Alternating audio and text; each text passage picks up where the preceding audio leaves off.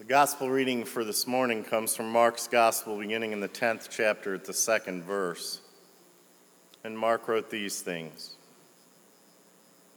And Pharisees came up in order to test Jesus and asked, "Is it lawful for a man to divorce his wife?" And Jesus answered them, "Well, what did Moses command you?"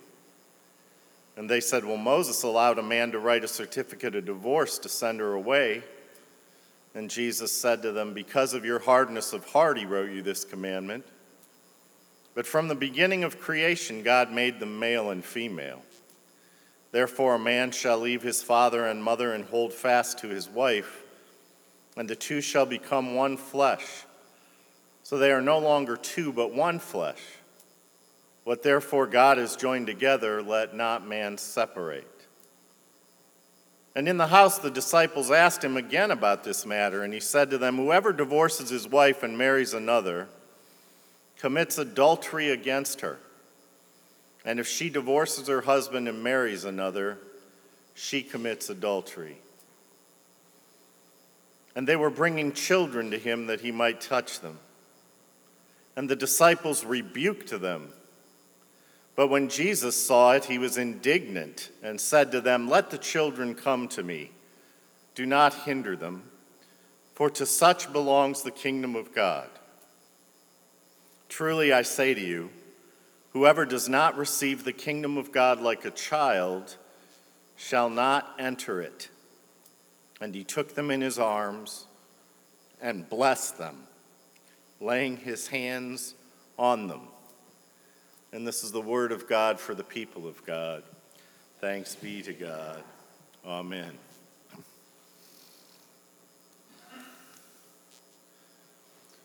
Would you pray with me, please?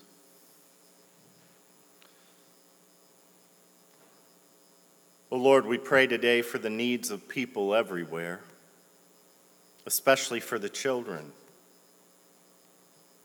For children who are poor in the material necessities of life, who must beg for food and shelter in deserts and in city streets alike just to survive from day to day.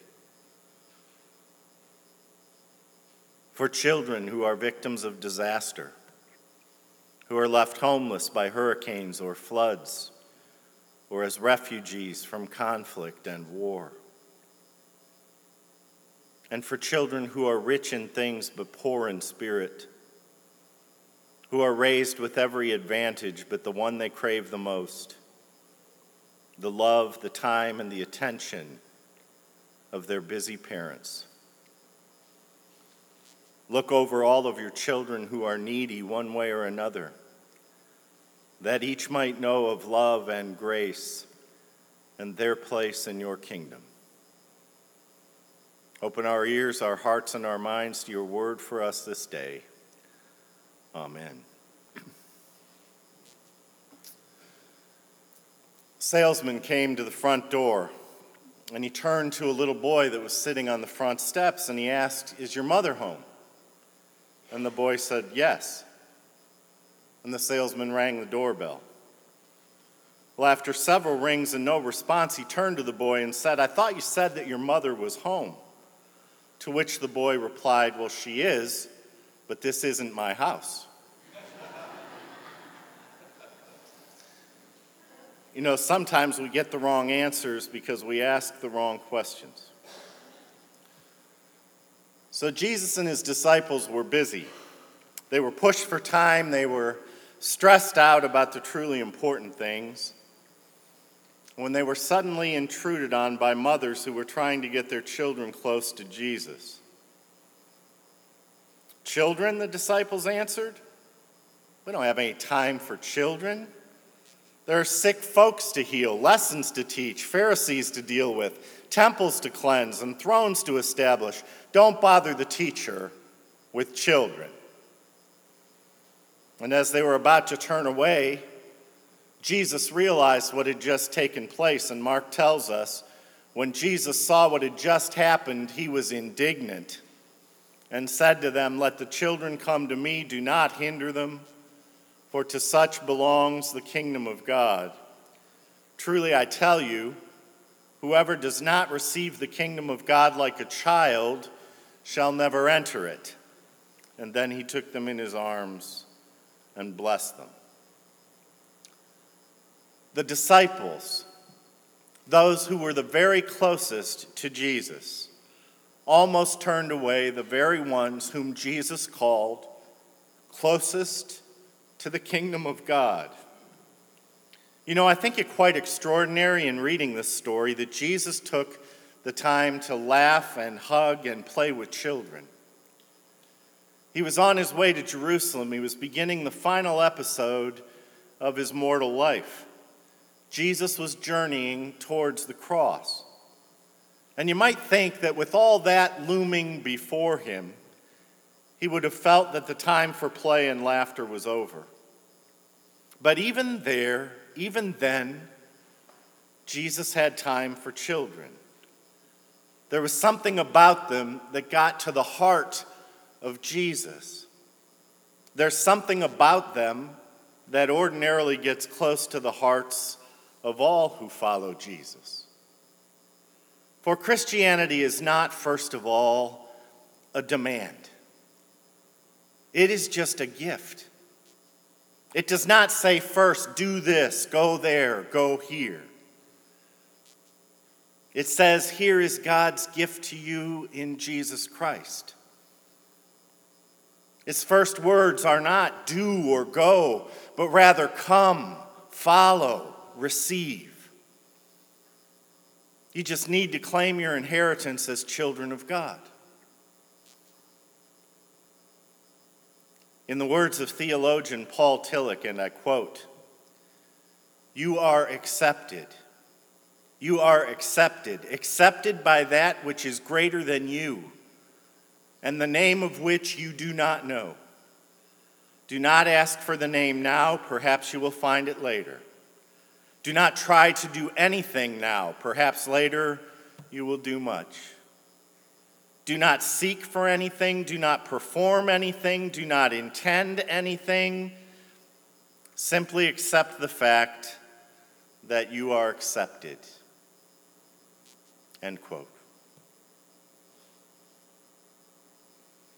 You know, I came across a fascinating list of unusual answers given by children on some tests at school.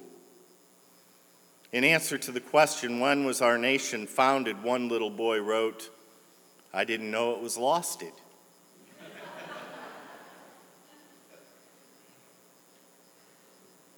Asked to describe the famous painting of Whistler's mother, one student explained, "It shows a nice lady sitting in a chair waiting for the repairman to bring back her TV set."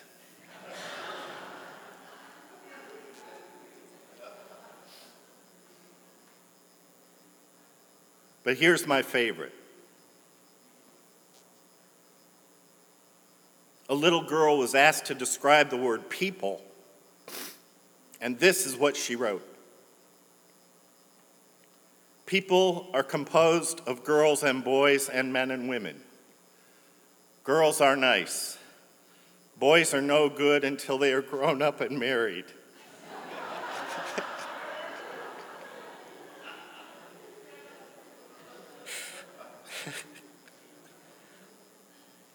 My mother is a woman, which is a grown-up girl with children." Ready for this? "My father is so nice that I think he must have been a girl when he was a boy."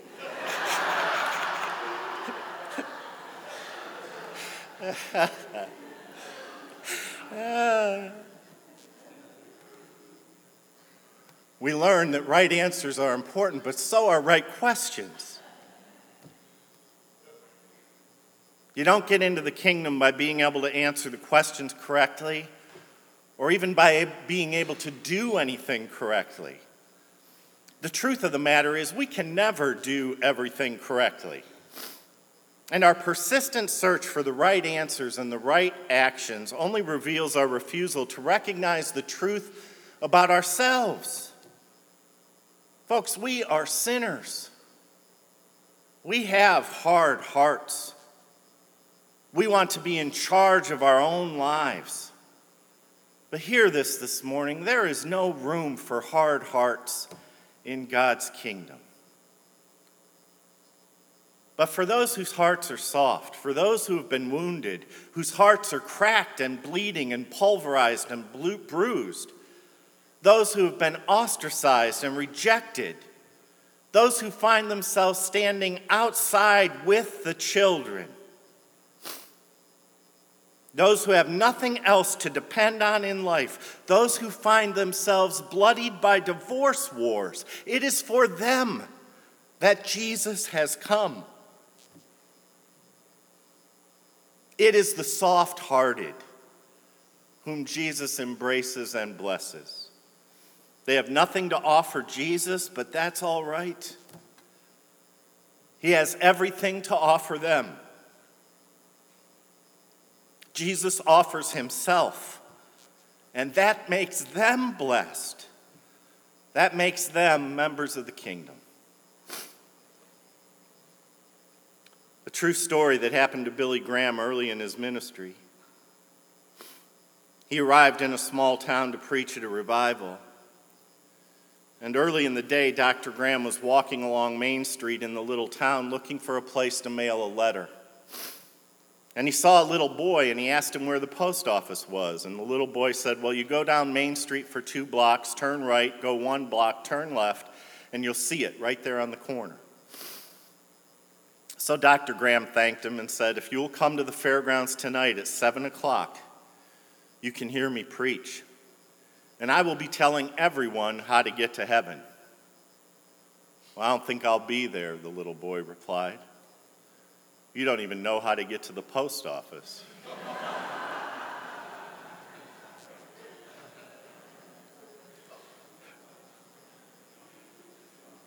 It is funny, but the story reminds us that all of us in life are looking for something.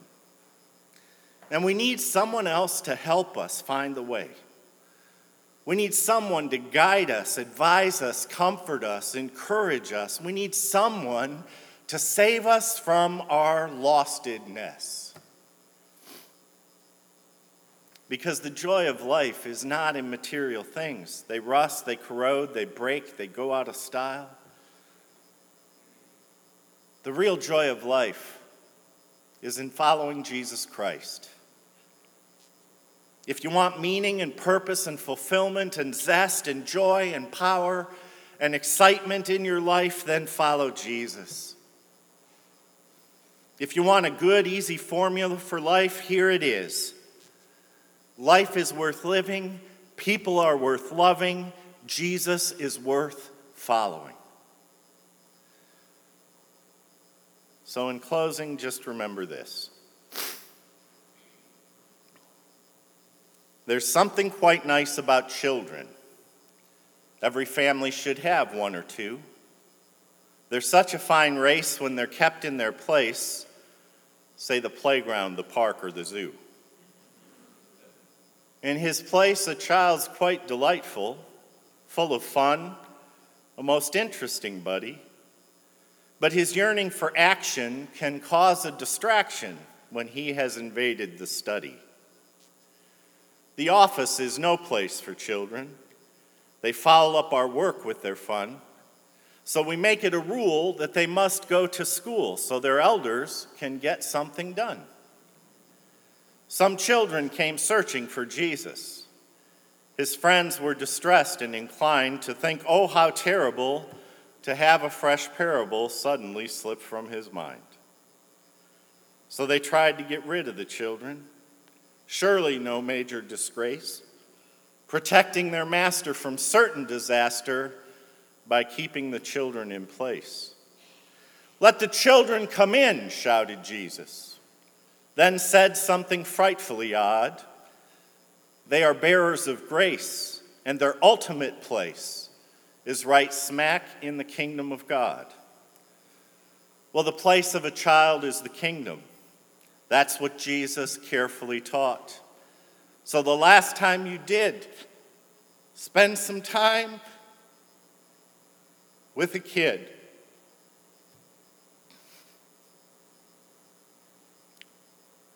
you were closer to God than you thought.